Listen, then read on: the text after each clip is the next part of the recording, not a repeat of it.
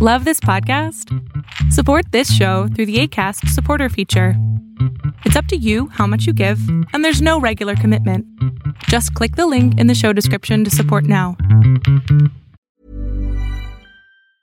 A lot can happen in 3 years, like a chatbot may be your new best friend. But what won't change? Needing health insurance. United Healthcare Tri-Term Medical Plans, underwritten by Golden Rule Insurance Company, offer flexible, budget-friendly coverage that lasts nearly 3 years in some states. Learn more at uh1.com. Quality sleep is essential. That's why the Sleep Number Smart Bed is designed for your ever-evolving sleep needs. Need a bed that's firmer or softer on either side? Helps you sleep at a comfortable temperature? Sleep Number Smart Beds let you individualize your comfort, so you sleep better together. J.D. Power ranks Sleep Number number 1 in customer satisfaction with mattresses purchased in-store. And now, save 50% on the Sleep Number Limited Edition Smart Bed for a limited time. For J.D. Power 2023 award information, visit jdpower.com/awards. Only at a Sleep Number store or sleepnumber.com.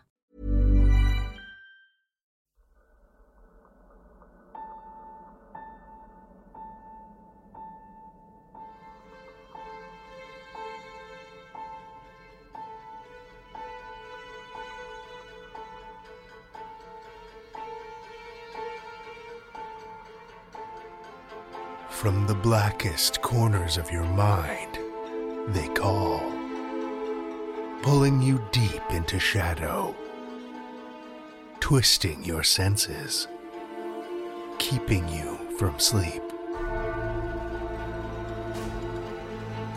It's time to face your darkest fears. This is Tales to Terrify.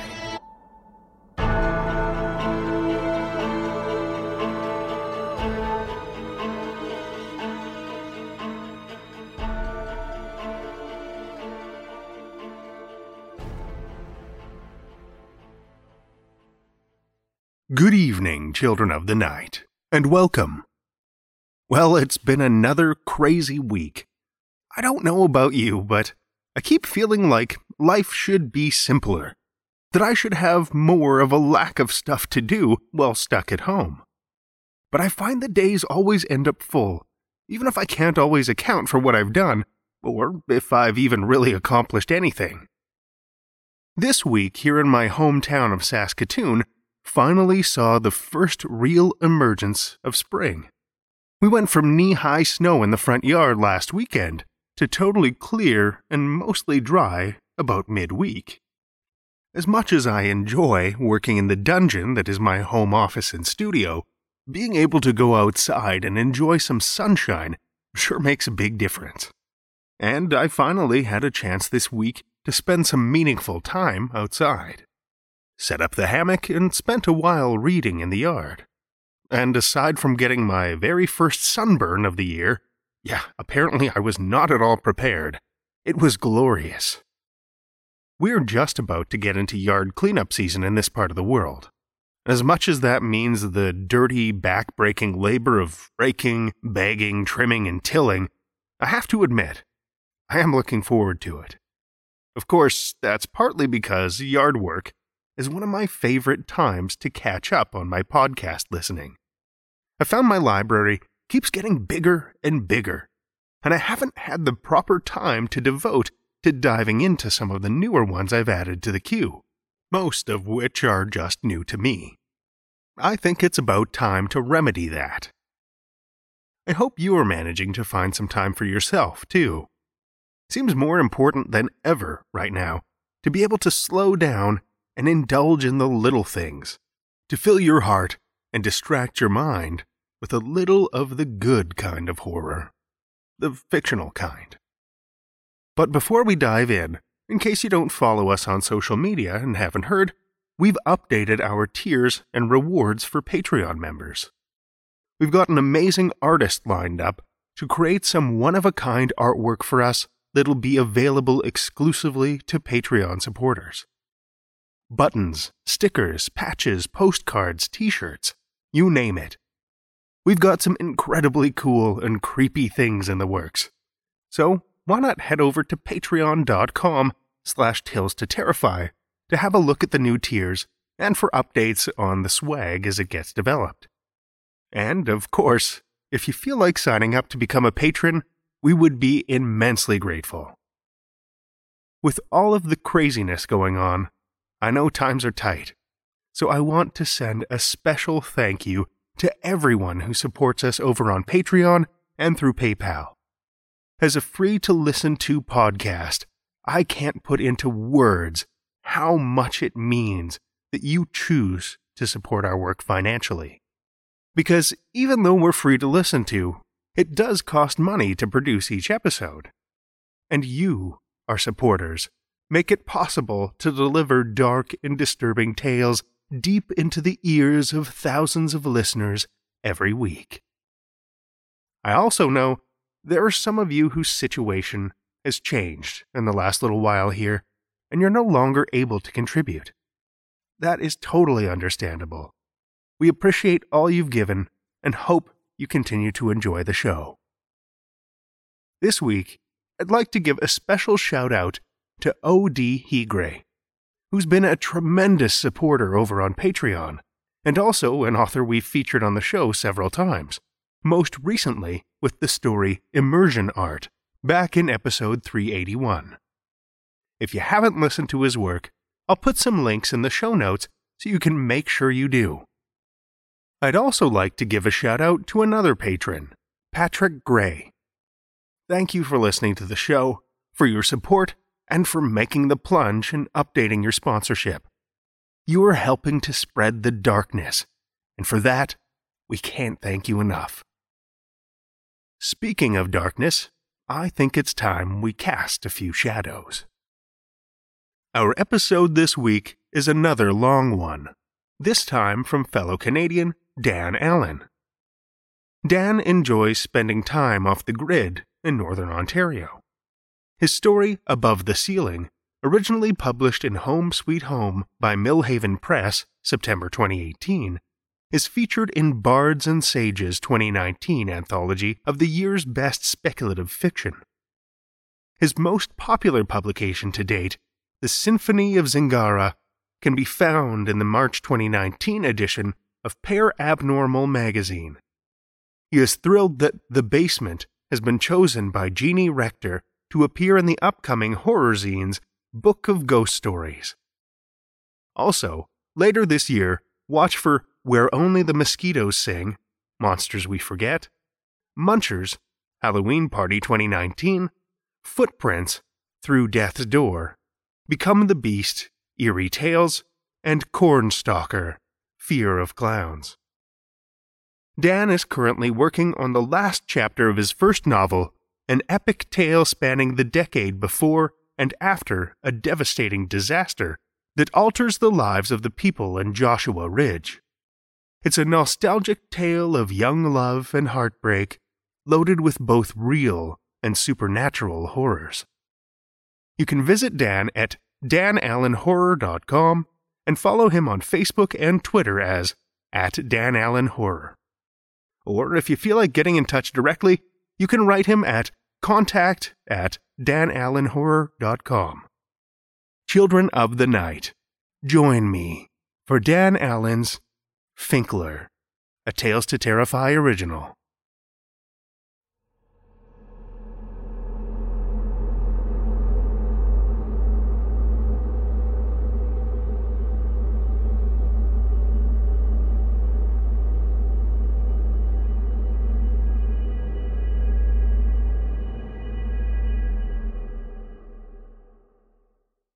March 9th, 1948. Birmingham Lunatic Asylum, Cartersville, Georgia. Operating room. Seldom appreciated for his efforts and never recognized for his achievements, he attacks each new case with a passion best described as frenzied. This afternoon, he is in the operating room performing his third surgery of the day.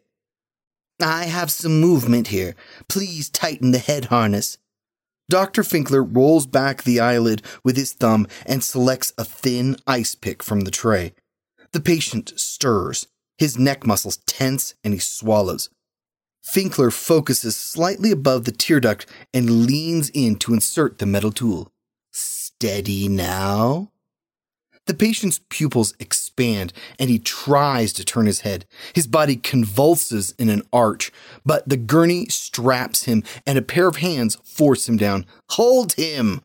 Finkler grabs a mallet and taps the ice pick into the eye socket. He relishes achieving critical depth. Too deep, and the results of a transorbital lobotomy can cause catatonic brain damage, paralysis, and even death. He learns by trial and error, yet he often goes too far. His way of thinning the herd. Besides, he doesn't want the incurable to tarnish his statistics. An intern squints with each tap, her forehead scrunching into lines. And she looks away, but it's too late, and her legs wilt and wobble. A tray crashes to the floor, and she follows. Get her out of here. Finkler stays focused. He strikes hard, breaking through the thin bone at the back of the eye socket. The crunch echoes in the room, and the tool slides easily into the soft brain tissue. Finkler sets the mallet down and grabs the pick, sawing back and forth in a rapid motion like a child shading in a drawing. Another twist, and he severs the neural receptors. He withdraws the pick and notes with pride that the patient is still breathing. Nice work, everyone. You can finish up here, and I will see you tomorrow. The doctor strolls from the small room, confident in his methods. Neither of his remaining assistants applaud. Of course, the delicate intern has regained consciousness, and she is waiting in the hallway, questioning her career choice. The overweight orderly, who forgot to shave this morning, or was simply too lazy, doesn't care if the doctor mutilates his patients. He only wants to put in his hours and collect a paycheck. Nurse Kovac, however, has a hard time holding her tongue. Finkler is a monster, but to complain would surely cost her job. She watches him leave and slowly shakes her head. Her silence makes her complicit, and it's only a matter of time before she speaks out and jeopardizes everything. 3 p.m., Friday, March 12th, 1993. Birmingham Mental Health Institute, Cartersville, Georgia. Long-term care activity room, South Wing. I probably did it. Yep, I did.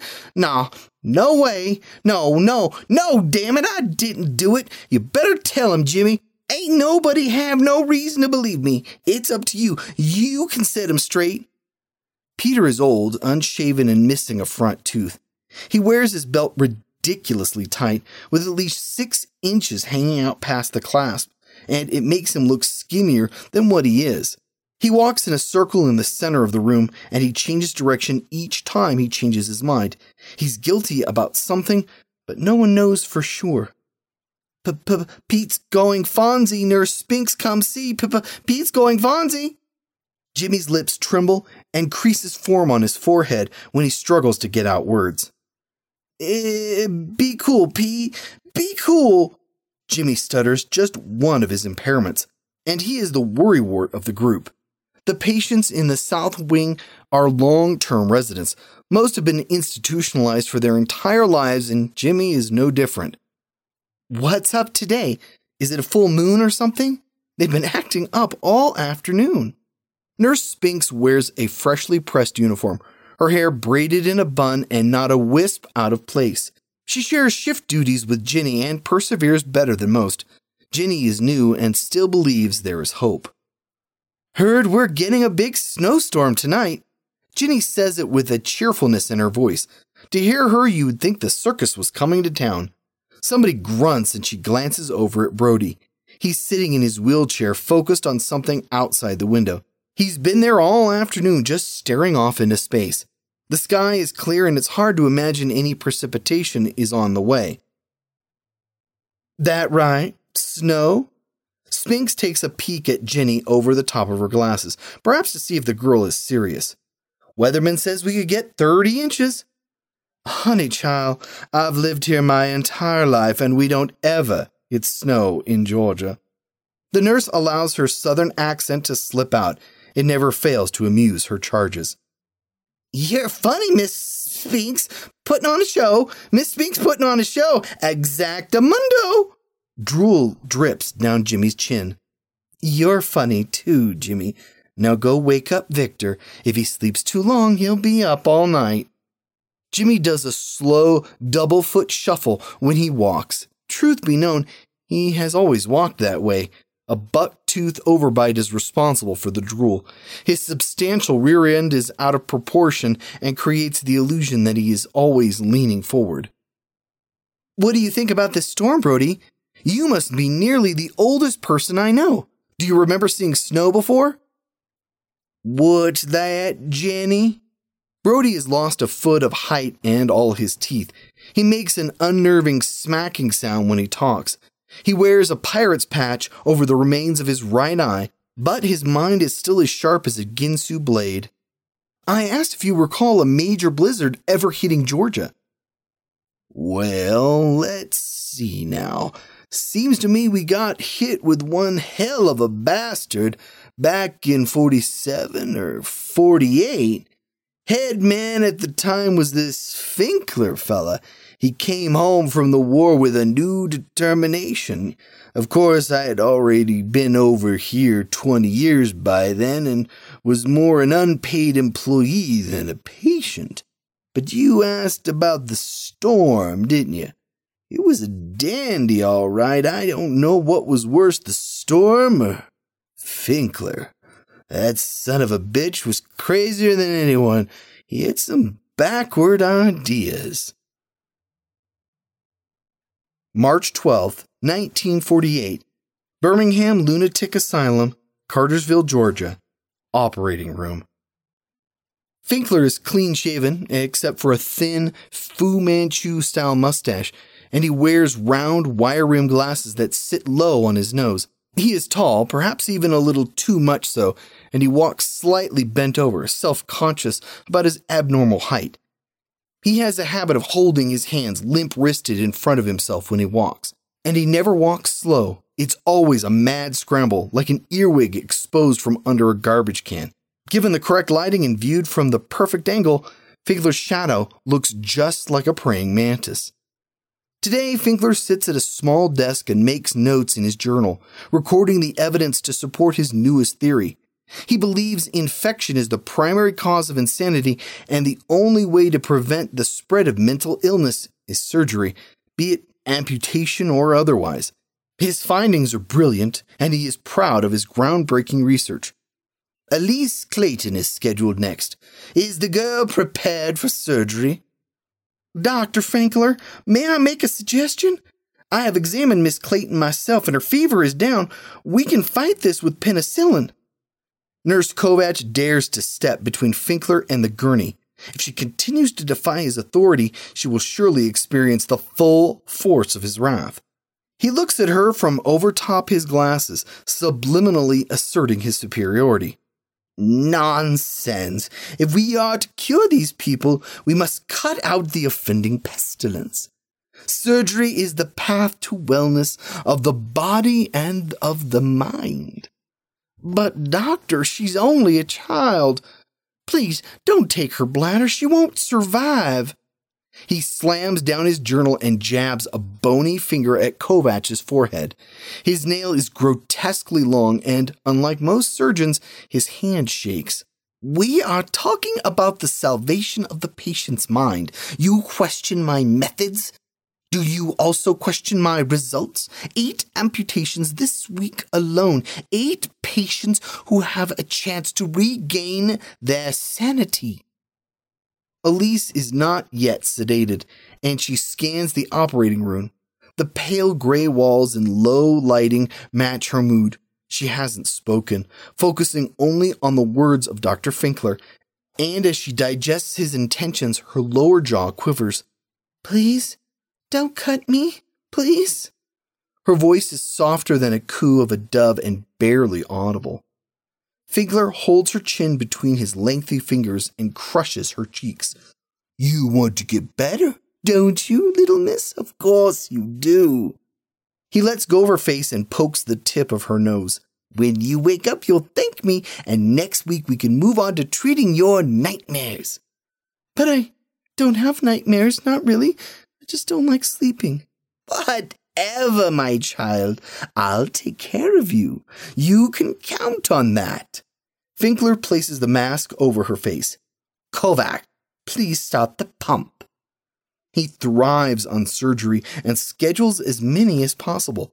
Operations to prevent the spread of insanity and lobotomies to cure those he judges hopelessly insane. Finkler chooses a scalpel, changes his mind, picks up a larger one, and sweeps over her abdomen. A thin red line zippers open, separates, and expands. The cut is sufficient to ensure a swift evisceration. The girl dies within minutes. Finkler doesn't have the skills, nor does the asylum have the equipment needed to save her. Later, he records her name in his journal and a comment that she was incurable. His track record remains perfect. 6 p.m., Friday, March 12th, 1993. Birmingham Mental Health Institute, Cartersville, Georgia. Long-term care activity room, South Wing. The sky has darkened 2 hours prematurely, and raindrops play like a snare drum on the windows. Brody tilts his head to the side and closes his good eye. "What's wrong?" asked Jenny. "I can't hear the children." "Oh, Brody, we don't have children at this facility. You know that."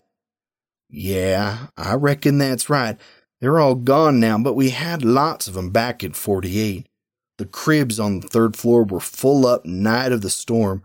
For the life of me, I don't know why Finkler put them in those boxes. Sure, they called them cribs, but it's not like they had mattresses and pillows. They were just a bunch of cages made from wooden crates and scrap lumber. One thing is certain, they scared the shit out of the little ones. You could hear them raging and howling way down here on the 1st floor. Kids are sensitive, you know. Looking back on it, I figure they might have sensed something bad was about to happen." Jenny squeezes her eyes closed and covers her ears. Her imagination allows a haunting echo of screaming little voices. "I think I hear them, Brody. So many tormented souls. It's absolutely crazy what they did here." Crazy! Jenny said a bad word. Cuckoo bananas, that's right. Cuckoo bananas. Bad man's going to get Nurse Jenny. Put you down in the tunnels. Nobody comes back. No whammies. Too bad. So sad. Jimmy blinks between each word when he talks. "Oh, simmer down, Jimmy. The bad men are long gone." The wind picks up and the rain comes down hard and horizontal. The old building creaks and moans as if protesting the foul weather. "Bad man gone, yes, sirree. Nurse Jenny says a bad man gone now, but snowman coming back tonight." Jimmy hobbles over to the young nurse and hugs her. "Joni loves Chachi." "What are you saying, Jim? I don't think I know that one." His eyes blink repetitively, and he stammers, stuck to get even a single word out. "Jimmy loves Jenny." He finally blurts out and then relaxes, relieved to have found his voice. "Oh, Jimmy, what would I ever do without you?" And she hugs him again. "Don't tell anyone, but I love you too," she whispers, making sure no one else hears. March 12th, 1948. Birmingham Lunatic Asylum, Cartersville, Georgia. Infirmary. Finkler has a chip on his shoulder. It's something he desperately needs to prove to the world and to the medical profession that belittles him.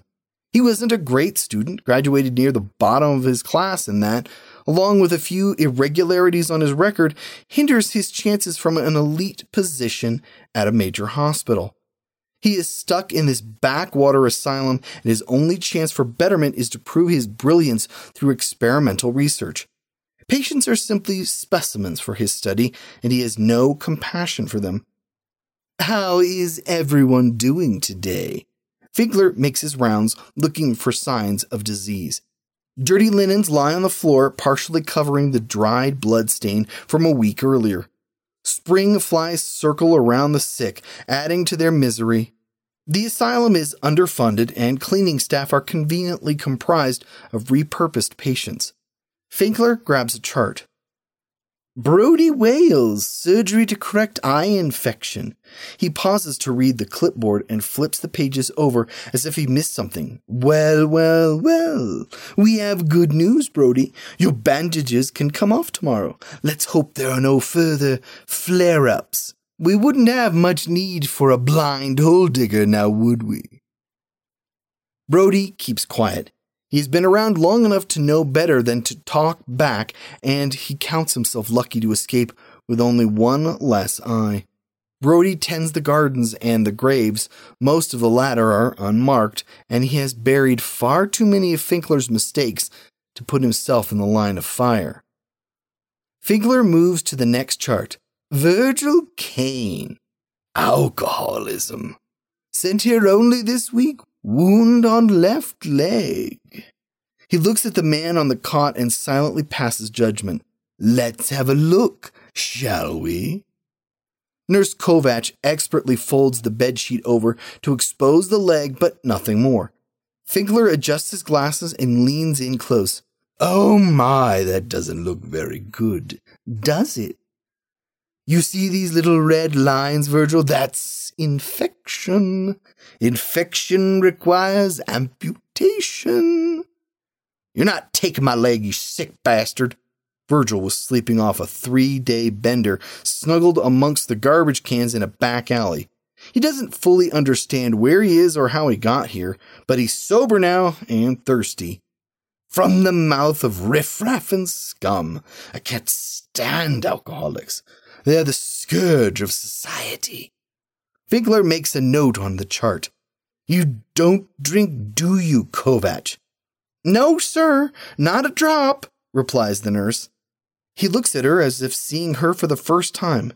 Well, that's good. Yes, that's what the world needs. More people with some dignity and some self-respect. Thank you, sir. Did you know my mother was a drinker? No, how could you? She often left me alone to fend for myself. Now that woman, she needed to be institutionalized. I autopsied her myself after she passed. Her brain was diseased. Finkler closes his eyes and rubs his hand together, savoring the memory. Look, Doc, why don't you just let me go? I'll take my chances on the outside. I'm sure this thing will heal all right if I can just find someplace to hole up for a while. Virgil pulls on the leather straps holding his wrists, but they don't give. Ha! Your lack of control, your inability to resist your urges, and your penchant for the bottle has landed you here.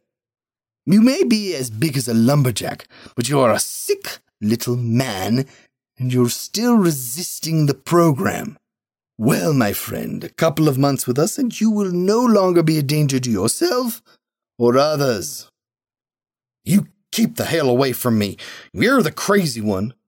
Charming. Finkler hands the chart to an orderly. Sedate him and put him in the crib for the night. We'll amputate in the morning. He's big and not sure if he'll fit in the box. The orderly bothered to shave today, but keeps his distance, afraid he himself may smell of stale beer. It wouldn't be the first time a staff member suddenly found themselves on the wrong side of a locked door. Bend him, fold him, squish him in. Cribs are meant to restrain, not to comfort. Finkler heads for the door. Behind him, Virgil spits and the projectile falls far short of its target. And find a gag for that animal. We don't want him biting anybody. Friday, March 12th, 1993. Birmingham Mental Health Institute, Cartersville, Georgia. Long-Term Care Activity Room, South Wing. The original asylum is now called the Mental Health Institute, and the main building is over 100 years old. The high ceiling, tall windows, and lack of air conditioning makes the place unbearably hot in the summer. The rest of the year it's damp and drafty. Today it's just plain cold and the chill is agitating Victor. Victor was born simple and his mother cared for him as best she could until the fever took her when he was still a boy. Folks were afraid of him. thought he was possessed because of his odd behavior, and his mother's own church signed him in. They honestly believed he was a demon because he was incapable of making eye contact. Victor's remaining hair covers his head in a patchwork of white stubble. His skin is thin enough to see his blue veins, and in all his years, he has only been outside a handful of times. His hands squeeze together, left on top of right. Then he switches again, and all the while he rocks back and forth to a steady rhythm only he can hear. His mouth stays open in a bizarre smile, and his teeth stay clenched. Victor may well need psychiatric help now, but it's only because he's been here for the last 50 years. Peter paces the room, mumbling his confession and retracting it. He can't sit still, always moving, always talking. Peter was hit by a car when he was 12. He has a steel plate in his head and a couple dozen scars to prove it. Brain damage has trapped him forever with the intellect of a 6-year-old. Like many of the long-term residents, Peter isn't insane, never was. Problem is, he has been messed with by so many shrinks that now he thinks he's guilty of something. To him, he must be, even if he can't remember what it is. Why else would he be in here? Talk to me, Victor, old boy. You know me, right? I got the notion to twist your arm. Yell, uncle. Come on, yell, uncle. Peter is bored and is playing too rough. He isn't a bully, he simply doesn't know any better. 17, Pete. 17. I know you, Pete. Hey, you're hurting me. You're hurting me. Victor stops rocking. His head bends back and his face goes red.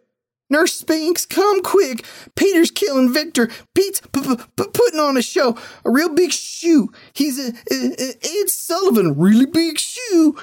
The wonderful Bobby and Cindy. They're going to lock him up this time. Yep, they're going to lock him up. Jimmy watches the theatrics like it's a television program, but fears Spinks too much to clap and cheer them on. Peter, y'all leave Victor alone and settle down or you're going into seclusion. You hear me? Spinks doesn't approve of horseplay. She isn't mean, but she does insist on order. Her talents are wasted here. She should have been a teacher. Okay, boss Spinks. You know I wouldn't hurt my old buddy. I was only playing, you see. Come here, Vic. Let me make it better.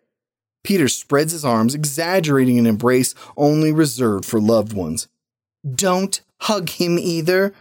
Keep your hands to yourself and go watch TV with Jimmy. Be cool, Pete.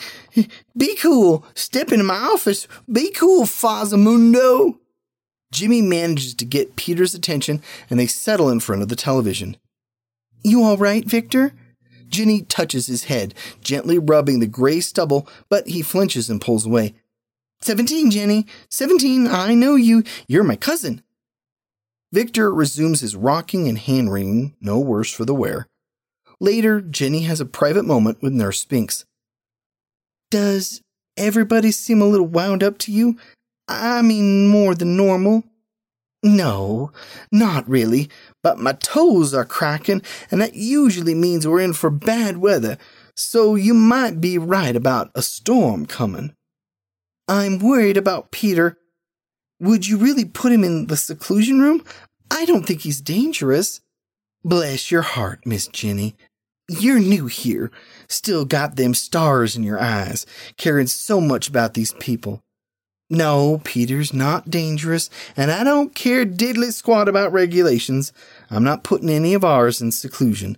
This place is full of people nobody wants, and we store them because they don't have anywhere else to go.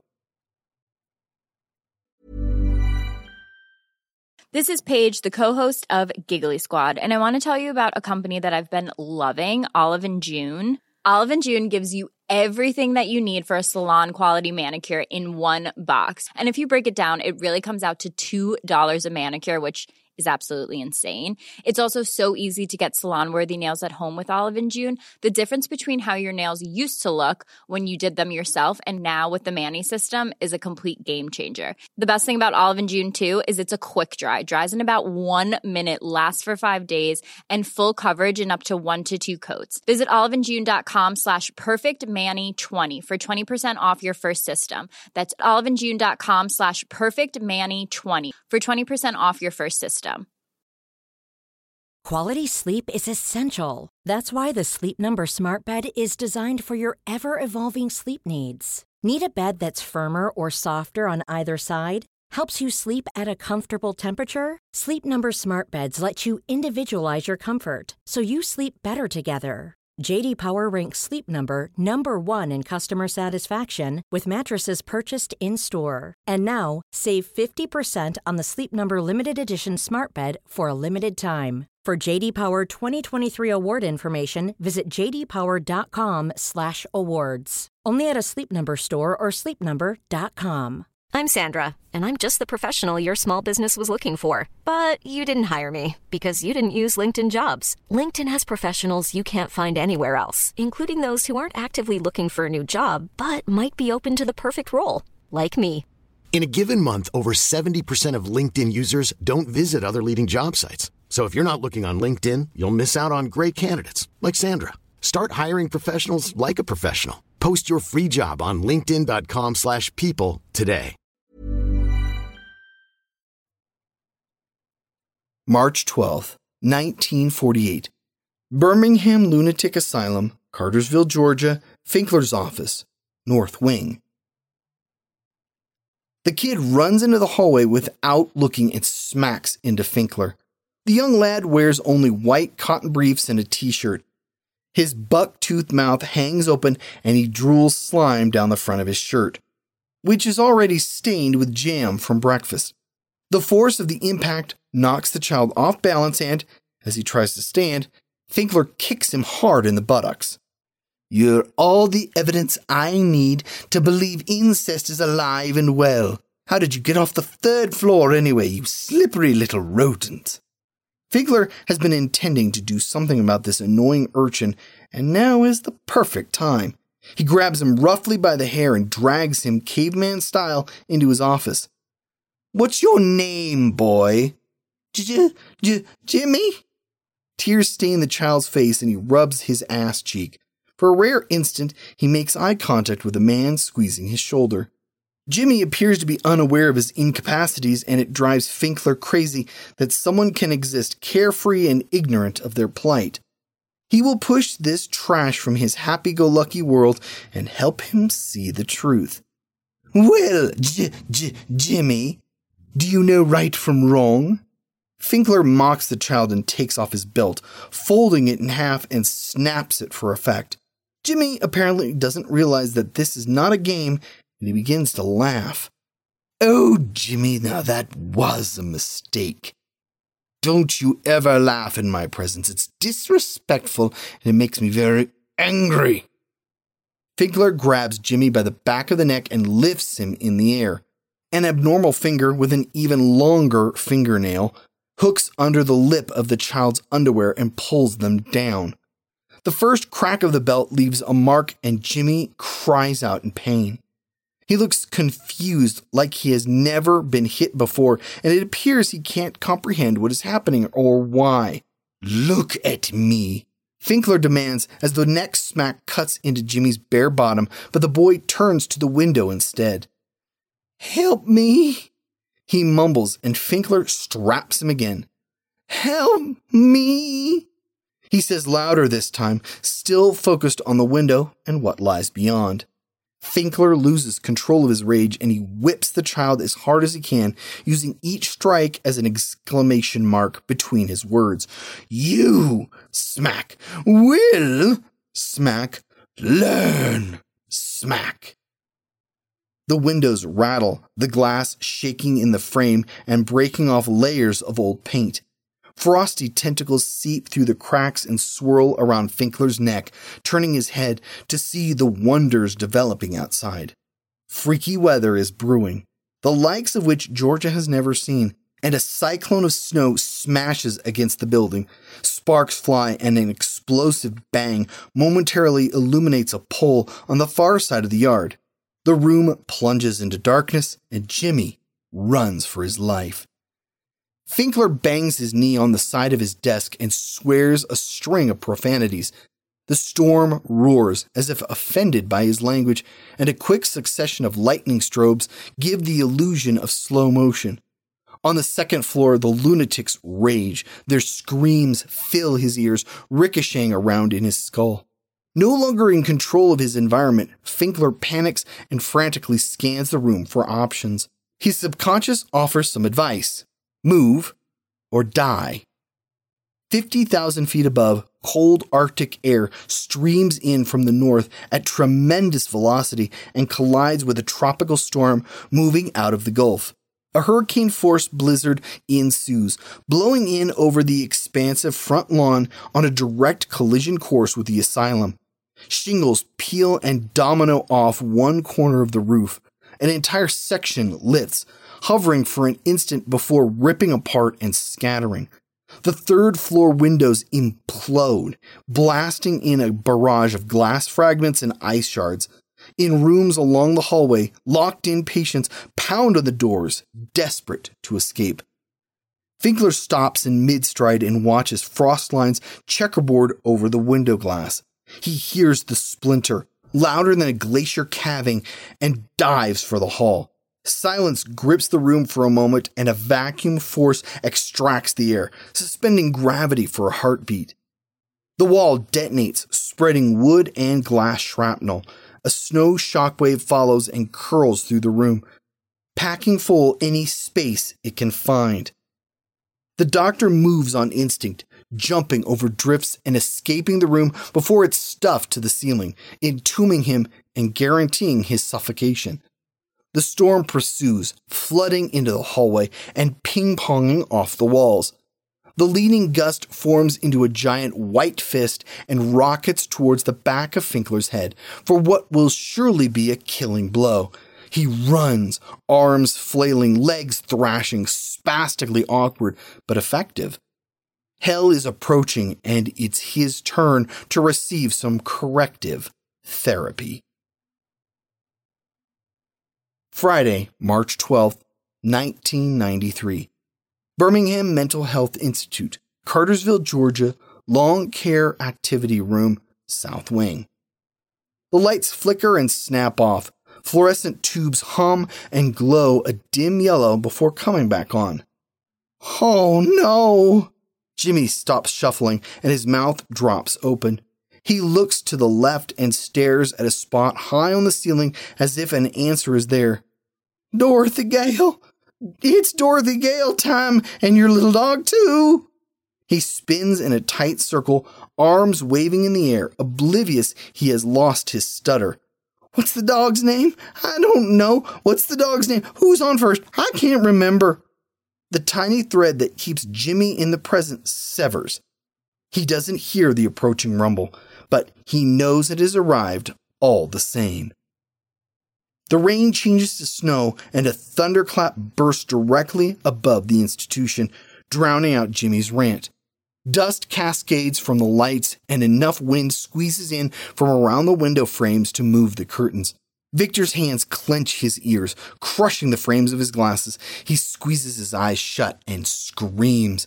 Peter stands in the center of the room, vigorously scratching his arm and ducking his head to the left, then the right, as if invisible seagulls were attacking.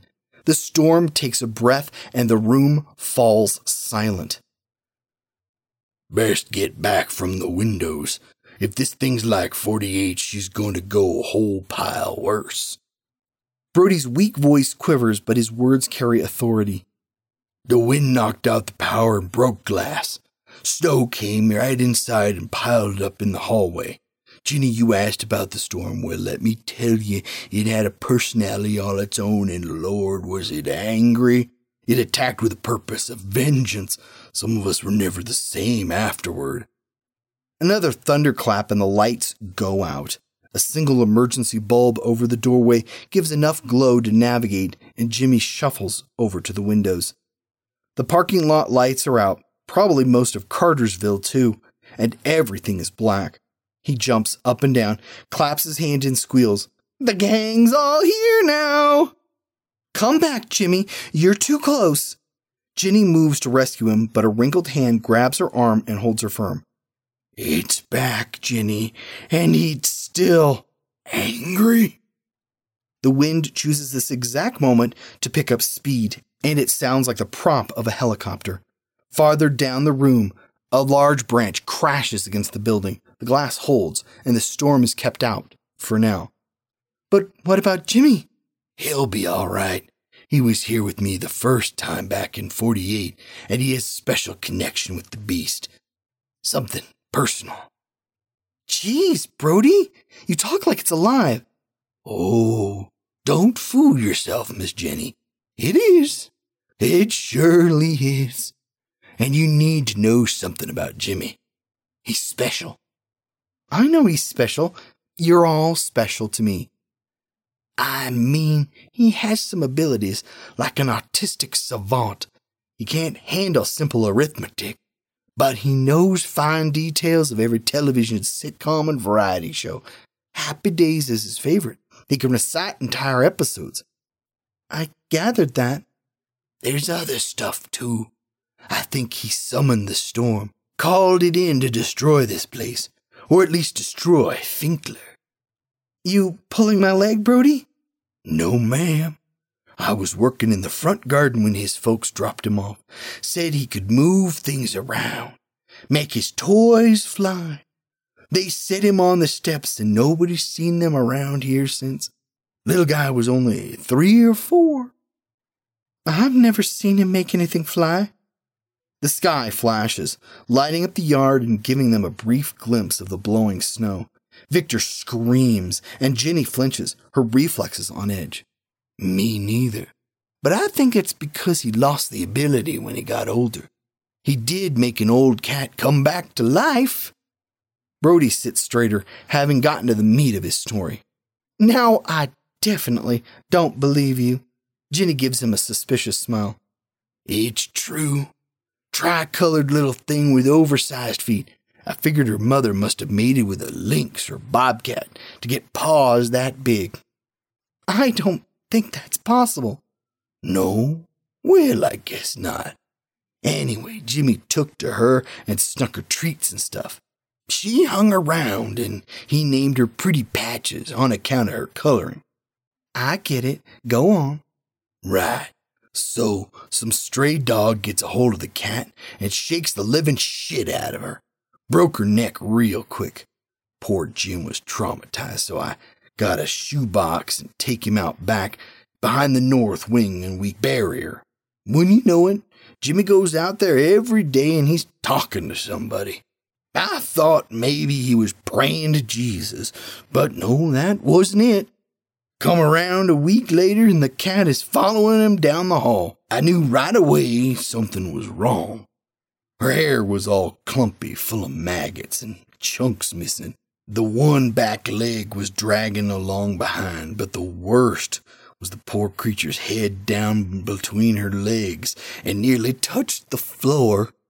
Now I know what you're thinking. It sounds like that Pet Cemetery story, but it wasn't anything like that. Jimmy did this thing, and he wasn't being evil or nothing. He just didn't know any better. Anyway, he took one look at me and started bawling, saying how sorry he was and begging me not to tell anyone.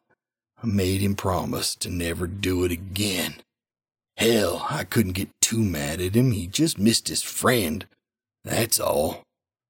I buried that damn cat again, and the second time I made sure she stayed dead. How'd you do that? Miss Jenny, you're a nice lady. It's best I don't tell you. Jenny, you keep listening to that old fool and you'll end up with your own bed in this place. You need to remember the company you're keeping. Nurse Spinks shook her head and paused by the activity room door for a second before carrying on with her rounds. Yes, ma'am. Jenny lowers her voice. Now, Brody, how do you figure Jimmy is connected to the storm? That's an easy one. Finkler had his sights on him. Jimmy was a hyperactive kid back then, running around, shouting out nonsense, and it got on Finkler's nerves, distracted him from his research, you might say. I think Finkler was about to do something bad to Jim, and, well, you know. You think Jimmy summoned up a beast? I think it's more like an apparition, a ghost. A killer ghost? Brody looks at her and slowly nods his head. March 12th, 1948. Birmingham Lunatic Asylum, Cartersville, Georgia. Front lobby.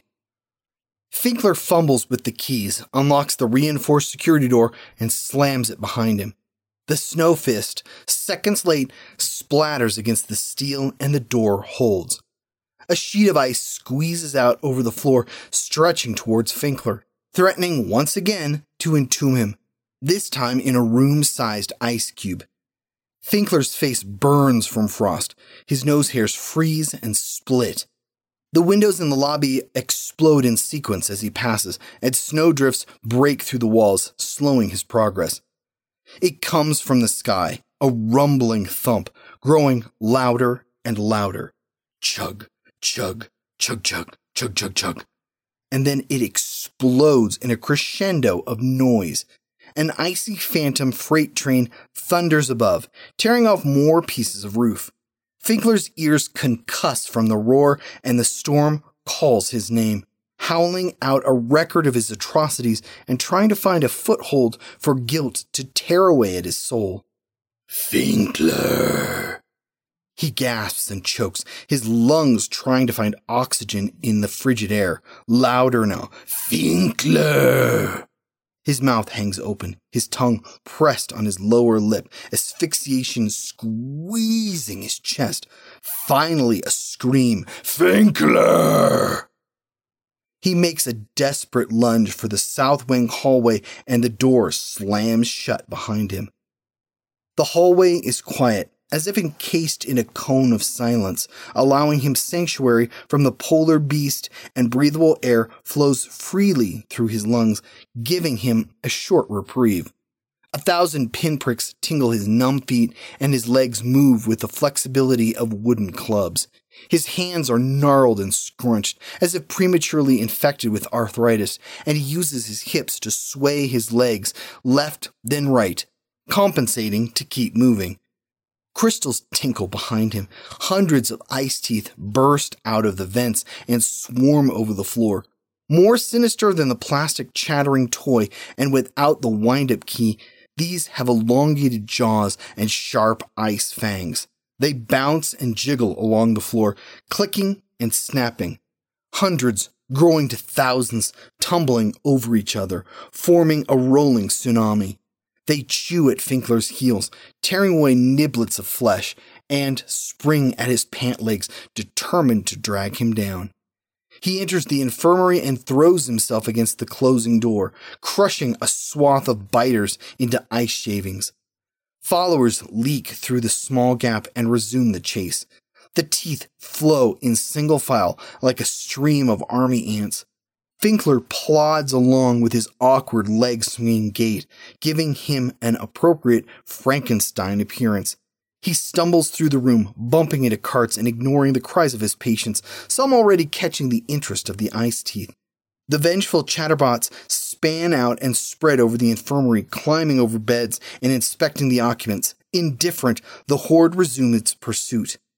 "Finkler! What do we do? Answer me! What are we to do?" Nurse Kovach holds him by the shoulders and shakes him. "Get your hands off me!" Finkler pushes her to the ground, and her head strikes the thick oak baseboard. Did he throw her too hard? Perhaps, but she blocked his path. The teeth swarm and bury her in a mound of crystal. Kovach's bright red blood spreads perfectly under the ice, turning the pile into sparkling ruby. Was the blood from her head smashing against the floor, or are the ice teeth biting her? Finkler doesn't have time to ponder, and he flees out the far door, closing in the biting pursuers. Back in the relative safety of the south wing hallway, he continues his escape. Friday, March 12th, 1993.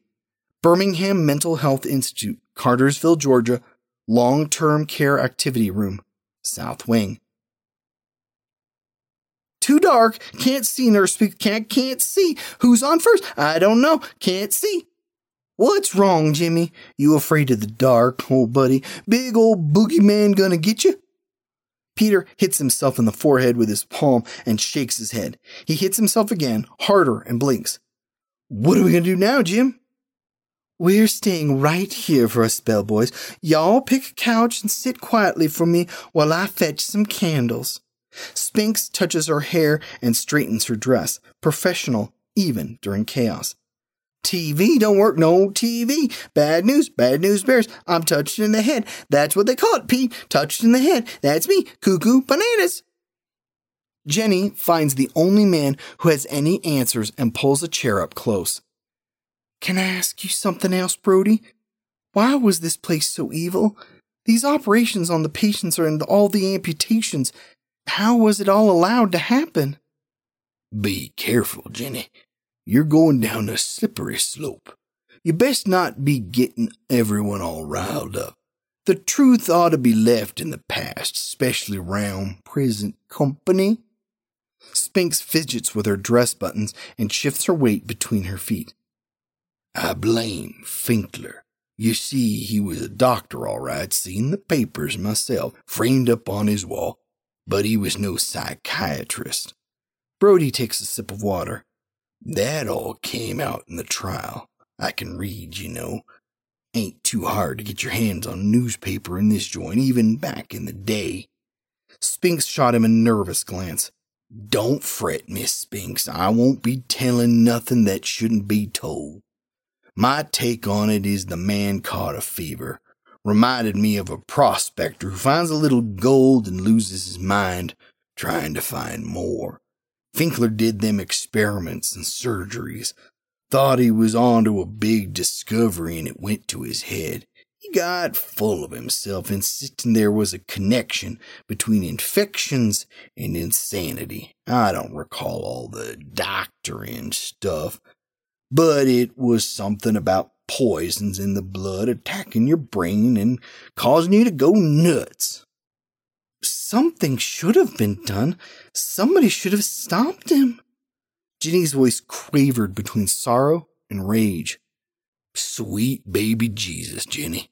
Y'all still don't understand. Nobody cares what happened in here, not back then, not even now. They send us the people nobody wants. Embarrassments and inconveniences. They don't want to deal with them. They would prefer to forget. Nurse Spinks puts her hands on her hips and blows a stray wisp of hair off her face. All I know for sure is most people didn't ever leave. They died here. You ladies can check the records. Field behind the north wing is filled up with unmarked graves, hundreds of them. I know. I buried most of them myself. It was my job. Brody slouches further back in his chair. March 12th, 1948. Birmingham Lunatic Asylum, Cartersville, Georgia, South Wing. Doors slam shut and lock in sequence, preceding Finkler as he makes his way down the hall. He lumbers through a blustering kaleidoscope of snow, each step an effort as he struggles against the forces trying to restrain him.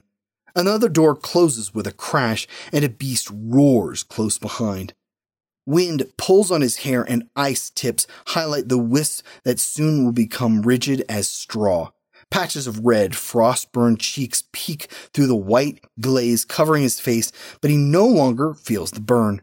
Phantom fishhooks strike his back, trying to find purchase, and with each miss they become larger. Finkler's stiff Frankenstein legs stumble to a stop, and he finds an unlocked room. He forces open his eyelids, breaking through their bitter cold, and hobbles into the staff lounge. A child, wearing only pea-stained tighty-whitey underwear, stands on the couch with his face tilted back, fixated on the plaster above. He mumbles something about eating the feast and becoming the beast. Oh, it's you again. Finkler looks around the room for a nurse, an orderly, anyone to scold. Protocol, Nurse Kovac. Protocol. What the hell is this vermin doing here? He spits out the words and his dribble freezes on his lips. This area is off limits to patients. Off limits! Off limits! Off limits! Finkler stumbles through the room, knocking into a chair and shoving it out of the way. Kovac, now looking more like a strawberry popsicle, is frozen to the floor back in the infirmary and is no help to him. Cuckoo bananas! Bad man's gone! Cuckoo bananas! Duck, duck, goose! Bad man's on the loose! Looney Tunes! Jimmy jumps around the couch, bouncing up and down, not realizing the rage bearing down on him. He doesn't appear to be cold, and he's too innocent to be afraid. What did you say? You insubordinate ingrate! Finkler's face turns a darker shade of red, and the last of his spittle sticks to his lips, fusing them together. He slides a forearm around the child's neck and pulls him up in a headlock. Jimmy's scrawny legs dangle in the air and his expression changes. Although they are not in an ideal surgical environment, a lobotomy is the appropriate diagnosis to deal with this troublesome annoyance. Finkler grabs a pencil and tries to line up an orbital strike, but Jimmy squeezes his eyes shut, unknowingly buying a few precious seconds. A growl rumbles louder and louder, turning into a howl and then a scream. The room's large double window is sucked into the night and spins away, frame and all, the glass still intact. Something dark and fast-moving enters and curls through the room, dancing and twisting into a miniature tornado. It revolves around the doctor, pulling at his clothes and distracting him. Finkler releases his hold and Jimmy scrambles away, giggling and waddling like a baby duck, trying to keep up with its mother. Finkler swats the spinning pest, and the wind wraps around his arm, throwing him into the wall. His head snaps back, and he slides to the floor. Friday, March 12th, 1993. Birmingham Mental Health Institute, Cartersville, Georgia. Long-term care activity room, South Wing. Night of the storm, he had some kind of breakdown. Killed a nurse in the infirmary that found him unconscious lying in the snow. Ironic, isn't it? After the trial, they sent him back here, gave him a different name, but I knew who he was. You don't go for getting a prick like Finkler, especially after he takes your eye. They kept him in isolation all these years, said it was for his own protection. I reckon they were right about that. I think I might have done him myself when I was younger. Now I don't give a rat's ass. What are you saying, Brody? Are you trying to tell me that Finkler's still alive and that he's in here? I'm trying to tell you, Finkler thinks the storm came for him. He said some kind of snow monster chased him around, breaking windows and tossing stuff around. I think I believe him, and I think it's come back to finish him off. Jenny, y'all remember now who you're talking to. Spinks is growing increasingly irritated with all the chitter-chatter. She was barely born in 48, but she knows no more than she's letting on. Brody isn't in here for no reason. Well, that isn't exactly true. Back in the 20s, I was a big wheeler-dealer, and I made lots of fast money. Spent it just as quick, lost my girlfriend. Hell, I lost my friends, went sort of into a slump. My doctor suggested get some rest, gave me the address for this place. I figured it was some kind of country spa. They drugged me up within minutes of walking through the front door, kept me stoned for the next dozen years or so, and by the time they stopped, I didn't really care anymore. You see, Jenny, unless you have someone on the outside greasing palms and advocating for your release, nobody gets out. Surely you could go now. Yes, maybe, but where would I go? An old man stuck in his wheelchair. No family, no home, no money. No thanks. I'd rather stay right here. At least I have you to entertain me. I think you're the one who's doing the entertaining with these Silly notions that a storm is a monster in disguise and a Finkler has somehow been hiding in plain sight right under our noses. Should have figured you wouldn't believe me. You best take me down to the north wing, room 118, and bring Jimmy along. He'll want to see this. Jimmy has heard enough to be suspicious, and her anger boils. Is this true, Miss Spinks? Have we been keeping the sadistic son of a bitch safe and comfortable all these years? Y'all need to keep quiet about this, Jenny. I'm telling you. I don't know anything, and it's best you don't either. Spinks puts a hand on Jenny's wrist and holds her. Some things you can't unsee. Let go of me. Don't you go causing no ruckus now, and don't be too long. It's starting to blow awful hard out there. Nurse Spinks, for once disheveled, wrings her hand subconsciously imitating Victor. Friday, March 12th, 1993. Birmingham Mental Health Institute, Cartersville, Georgia, Isolation Room 118. J. Gallagher. The room is tiny and a single light casts a blue shade on the walls. A small bed rests exactly in the center, and a skinny old man stirs under a white sheet. His feet hang out the bottom. There is no other furniture in the room, but a window provides a nice view of the storm and newly snow-covered gardens. Jenny takes note that there are no bars on the windows, and she snorts. Jimmy slips to the front to get a good look. There he is, Jimbo. Buford Raymond Finkler. You remember this prick? No, Brody, that's Joseph Gallagher. Jenny corrects him. Joseph now, yes, but he was Finkler. I told you they changed his name when they committed him. The old man raises his head and points a bony finger. Get the hell out of my room. His hand shakes and his wild eyes scan the faces of his visitors. He stops on Jimmy. Well, if it isn't old piss stains, you're still wetting the bed, Jimmy. By the smell of you, I say you are. He's missing some teeth and the hateful words come out with a lisp. Jimmy stops shuffling and grabs Jenny's arm. He holds on too tight and leaves white finger marks. What's wrong, Jim? She asks. Finkler. For a moment, he holds rare eye contact with the nurse, suddenly awake and alert to the world around him. The noise from outside pierces the walls. Whistling, screeching, howling. The sounds are personified, and it is easy to believe the storm is indeed a beast. Chunks of ice smack against the wall, making an eerie knocking sound, and Jimmy moves to investigate. He tries to push on the window, but the wood is old and warped and it resists. He tries again, and this time he places his hands on the glass and closes his eyes. A gust of frigid air works its way under the bottom and icy fingers pry on the frame, instantly slamming it open. Intense Arctic air blows in and swirls around the bed. The burning cold pinches skin and shortens breath. He looks at Jenny with sad eyes, perhaps afraid of what he has done, and struggles to hold back the tears. He hurt me, Jenny. He hurt me real bad. I know, baby. You go on now. Wait for me in the hall. Nurse Janig has got this. Finkler's eyes close and he pretends he's sleeping. You think I'm going to help you? I'm not, because I believe all the stories about your atrocities, and I also believe, deep inside your sick mind, you still think you're right. I bet you're even proud of yourself. His mouth opens wide and he grunts. An ice cord spins around his neck and he's unable to form a word.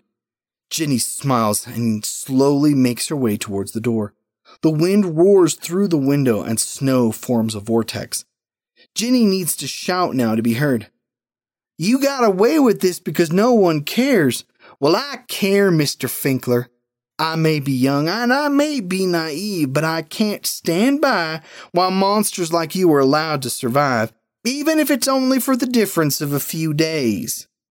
Finkler's gaze follows her as she paces around his bed and his eyes widen. The confused, half-asleep stare is gone, and he must realize the danger he is in. He strains to sit up and he tries to scratch her before she is out of range. The noose around his neck tightens, and a gust of snow forms into a heavy chain that quickly binds the old man to his mattress. His face is already blue, and frost is growing on his cheeks. "Finkler, you bastard. I have no idea how you managed to open that window, but you best close it soon." Ginny pulls the door shut and leads Jimmy back to his room. She holds his hand to comfort the little boy trapped inside.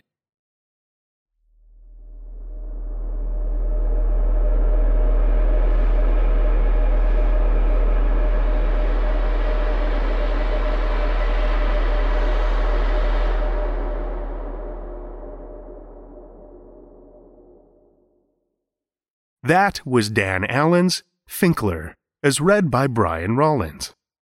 Brian Rollins is a voice actor residing in Denver, Colorado. He's voiced over a dozen audiobooks, including the popular Glenn and Tyler series.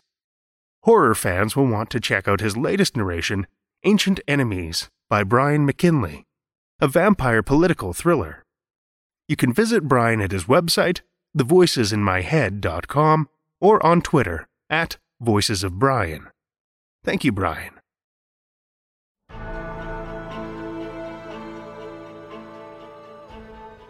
Well, children of the night, the hour is late, and we've run out of tales to tell. For now. Become a Patreon supporter, and you'll have access to ad-free episodes, bonus content, and all kinds of creepy goodies.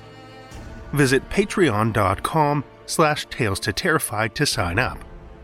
Or if PayPal's more your style, you can still support us via the link near the bottom of our homepage at tales2terrify.com. And if you have a minute, we would so appreciate if you'd head over to Apple Podcasts, Spotify, Stitcher, or wherever you listen to podcasts, and leave us a rating or a review. Reviews and ratings are huge to a volunteer-run podcast like ours. They help us expose more listeners, to our dark influence.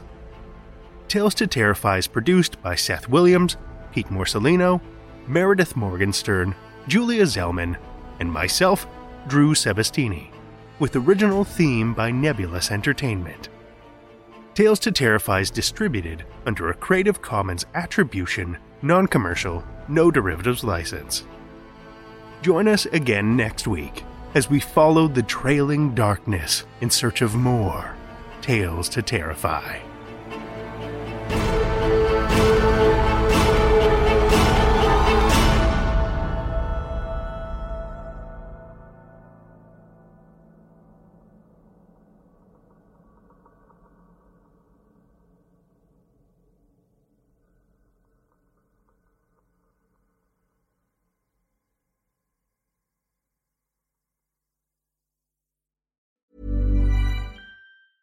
Want to get a chiseled look in the jawline? Sculpt and shape your jawline with added volume from Juvederm Volux XC. Juvederm Volux XC is an injectable gel specifically designed to be robust enough to improve moderate to severe loss of jawline definition. And it is the first and only hyaluronic acid filler approved for the jawline. Add volume to your jawline for a chiseled look with Juvederm Volux XC. For important safety information and to find a licensed specialist, visit juvederm.com. That's JUVEDERM.com. Not for people with severe allergic reactions, allergies to lidocaine, or the proteins used in Juvederm. Common side effects include injection site redness, swelling, pain, tenderness, firmness, lumps, bumps, bruising, discoloration, or itching. There's a risk of unintentional injection into a blood vessel, which can cause vision abnormalities, blindness, stroke, temporary scabs, or scarring. Talk to a licensed specialist to find out if it's right for you. Visit Juvederm.com. That's JUVEDERM.com.